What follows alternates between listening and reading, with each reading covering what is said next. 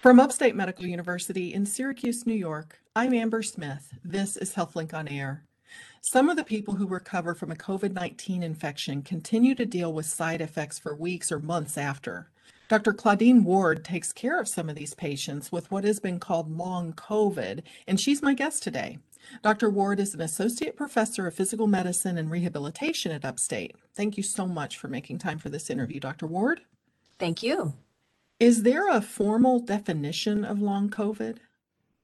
That's a great question. There is no universal consensus in terms of what long COVID is. In fact, you'll see a lot of terminology that is used interchangeably with long COVID, such as post-COVID-19 syndrome, chronic COVID syndrome, and there's even something called PASC, or post-acute sequela of SARS-CoV-2 infection. So that's quite a mouthful. But it is really important that we standardize a definition if we want to provide adequate service provision and care. So some of the things on the table in terms of defining what it is, what's the time frame that we're looking at? Are we going to consider it long COVID if a person has symptoms 4 weeks out versus 4 months out?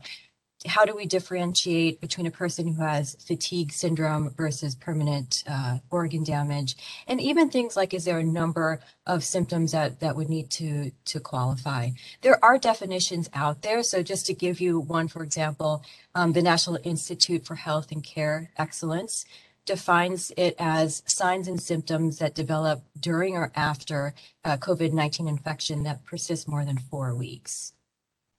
So are the people who have severe cases of COVID, are they more susceptible to having these lingering symptoms than someone who had a mild case? Potentially. So looking at the research that we have thus far, there are some patterns that are emerging, but there's always an exception to the rule. But it does look like the severity of the initial disease can put someone at risk for more persistent symptoms.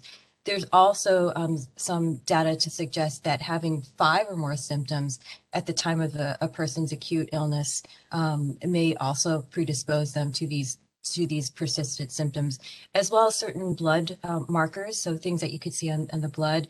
Women are perhaps more susceptible, as well as a person who has a history of a psychiatric diagnosis. What about children? Are they susceptible to this just like adults are? Early on, we did not think so, but yes, it does appear that they are susceptible. Wow. Now you mentioned, symptoms may go 4 weeks or whatever. Could problems linger indefinitely? Could there be permanent damage? It is too early to say whether there could be permanent damage, only because the research is only going out about 6 months. In time, we're going to have more information on that. But if we look at the other viral syndromes that we have dealt with in the past, for example, SARS or severe respiratory syndrome, it looks like some of these symptoms that people are describing may take months to clear up. And if someone has tissue damage, it is possible that they may have permanent changes and permanent symptoms. But overall, it does appear that symptoms improve. Well, can you tell us, among the patients that you and your colleagues care for in physical medicine and rehabilitation, what are the most prevalent symptoms that patients tend to be battling?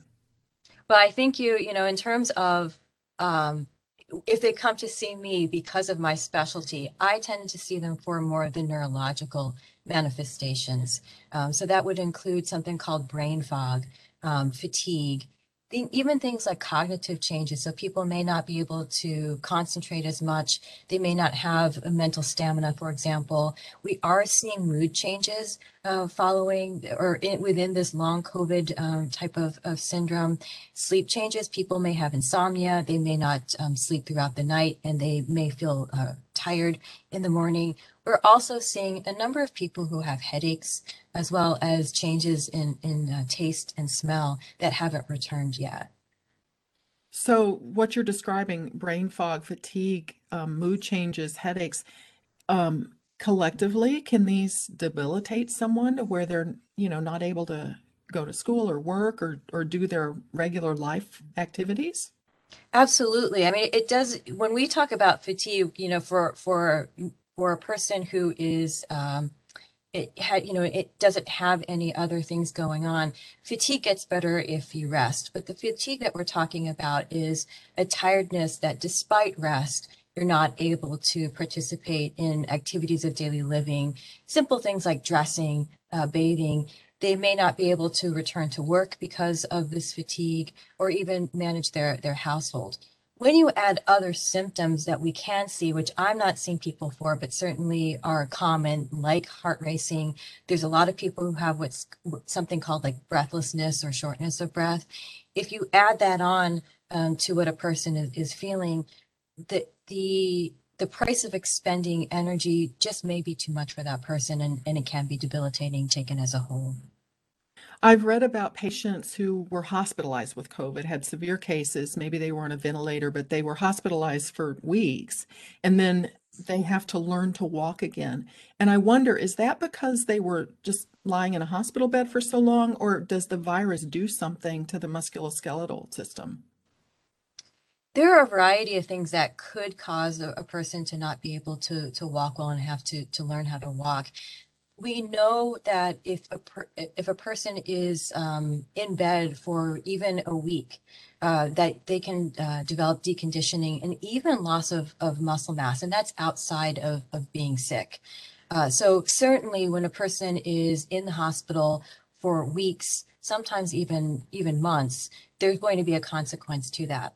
When you have what we call critical illness, so for example, someone who's been in the intensive care unit, there are other entities such as what we call myopathies or neuropathies, so changes in the muscle itself, changes in the nerve itself that can make it much more difficult to walk. But we can't also forget that with the COVID-19 infection, you can have even more, not that the myopathies and neuropathies aren't serious, but people have had strokes because of COVID-19, or they've had what we call anoxic or hypoxic injuries, which means the brain doesn't get enough oxygen. And that can change the way a person walks. They may actually have weakness on one side, for example. Joint pain is common, muscle pain is common, so it may be hard or uncomfortable to walk.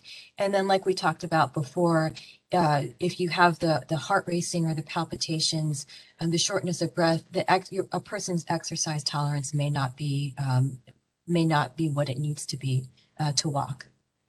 This is Upstate's HealthLink on Air. I'm your host, Amber Smith, talking with Dr. Claudine Ward, who specializes in physical medicine and rehabilitation at Upstate. So let's talk about what physical medicine and rehabilitation specialists like yourself can do to help people with long COVID. What is the rehabilitation like? What does it include? Yeah, it's in its infancy in terms of what we are um, offering our patients who come to us. This is really it has to be a multidisciplinary approach. So in terms of, can a person go straight to exercise? What we have to do is make sure that their post-acute symptoms, like their heart rate, like their breathing abilities, we need to make sure that those are managed appropriately. So for example, if someone has shortness of breath, we have to know what the extent of the disease is. If their oxygen levels are okay sitting down, and even with a little bit of exertion, which we can check with something called pulse oximeter, if their oxygen levels are adequate, we could, for example, our therapist could help with breathing exercises with the idea of just expanding the lungs. If, however, the breathlessness is more problematic, then we would really need them to see a pulmonologist for additional testing. Likewise, with irregular heart rates, or if a pulse is going too quickly and people feel what they call palpitations, they probably would need an EKG or electrocardiogram. And if it's severe or it doesn't get better, you would also want to send them to a cardiologist who could do additional testing. So But it seems like it could be very individualized to the person. it's absolutely individualized. It's, this is one of the entities that it's not a one size fits all. Well, let me ask you, if someone, say, was an elite athlete before they got COVID, versus someone who wasn't in good health, maybe was a smoker, that type of thing, is the elite athlete necessarily going to have a better time recovering or not?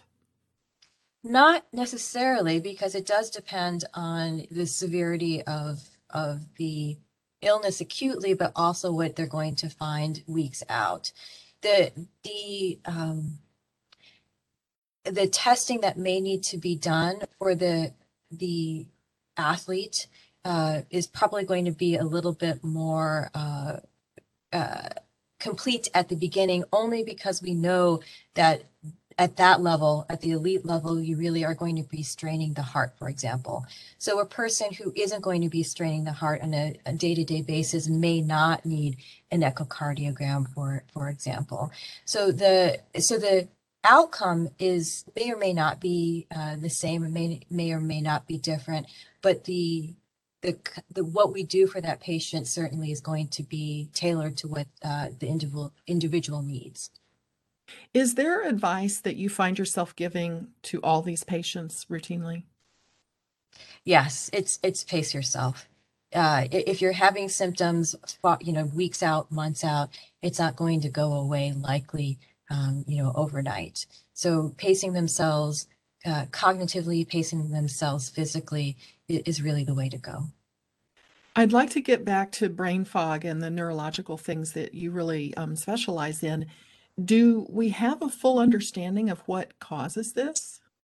We don't, which obviously makes treatment very difficult. They believe studies are looking at this, and it looks like there might be dysfunction in the autonomic nervous system. So the system that controls involuntary actions like our heart rate. But we don't have a full understanding of why a person develops brain fog.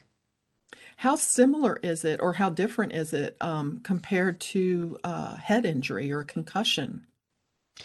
It's strikingly similar in terms of when people are talking about brain fog. So, in with a person who's had concussion, brain fog is a very common symptom that's reported to us.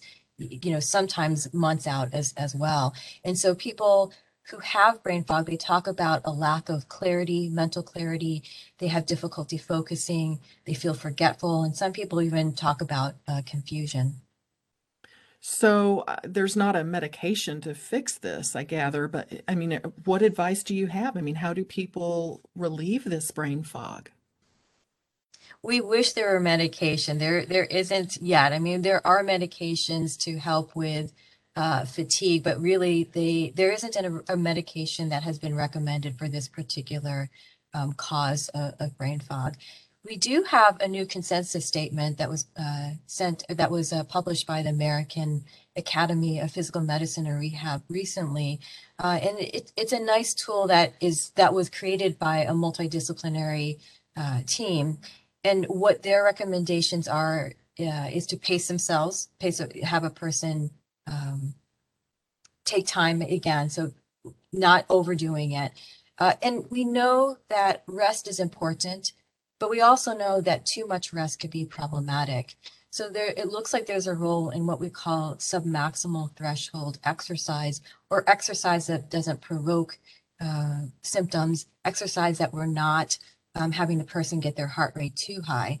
But again, we really want to make sure that there are other issues like their heart rate, like their breathing, are addressed adequately before we get them into that type of program. Are you able to give a person a projection as for how long they're still going to have the brain fog? I mean, does it take weeks or months to go away, or can you even predict that? It's very hard to predict. If someone is coming to see me in 3 months, 4 months after their acute illness and they're still having symptoms, I can say with some certainty that it's going to be at least a few more weeks. But someone who's coming a little earlier, that's harder to predict. Will someone wake up one morning no longer feeling foggy, or is the recovery more of a gradual thing? Likely it's more gradual. It's possible that they may wake up, but I'm not seeing those patients. All right. Well, are there specific activities that you suggest people avoid if they're dealing with brain fog? Is it safe to be physical and, exercise, go for your run, drive? Yeah, in terms of activity related to brain fog, if we're not talking about heart issues or lung issues, it's really a matter of what can you safely attend to. So if you're having troubles concentrating, you really don't want to do something that is dangerous. So for example, if you probably don't want to be exposing yourself to unprotected heights, for example, maybe ladders, if you're easily distracted and you may forget where your foot is in space. Driving is another activity that may not be safe for a person if they really do have severe brain fog. So that's another case where working with their medical provider and figuring out what is safe for a person is really important. I've heard that when you're recovering from a concussion, you're not supposed to read or watch TV or use electronic devices. Does that also apply to someone who's got brain fog? And if so, I mean, that really limits their ability to do a lot of things. Yes, with concussion, when a person has those when they have difficulty with reading or tolerating screens, they do have to limit. In reality, though, completely eliminating those activities is impossible, especially in today's world.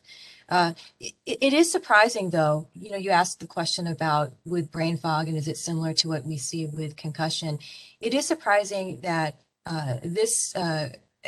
that people who have had COVID-19 and are still having symptoms, they also talk about decreased reading tolerance or sensitivity to light, even though that hasn't been highlighted as much in the literature. So just based on what we know from other disease processes, other injuries, we would recommend similar types of avoidance.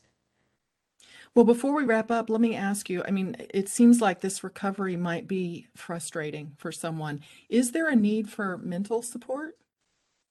That's another great question. So there, in addition to fatigue, changes in sleep, mental health issues are actually quite common. To the order of, there was a study in China looking at I think there were 1,700 patients, and they were able to follow these patients out for 6 months. And it was close to 23%, I believe, that had met criteria for anxiety and depression. We also see a number of people who develop a post-traumatic stress disorder. So that does have to be part of the intake when you're seeing a patient, because we want to make sure that their mood is controlled, that they're not feeling particularly anxious. It's very easy for someone to say, oh, all of these symptoms are related to your anxiety, but it's much more complex than that. And we would offer, for example, counseling if we thought that was appropriate. Well, I really appreciate you making time for this interview. Thank you. My guest has been Dr. Claudine Ward, an associate professor of physical medicine and rehabilitation at Upstate. I'm Amber Smith for Upstate's HealthLink on Air.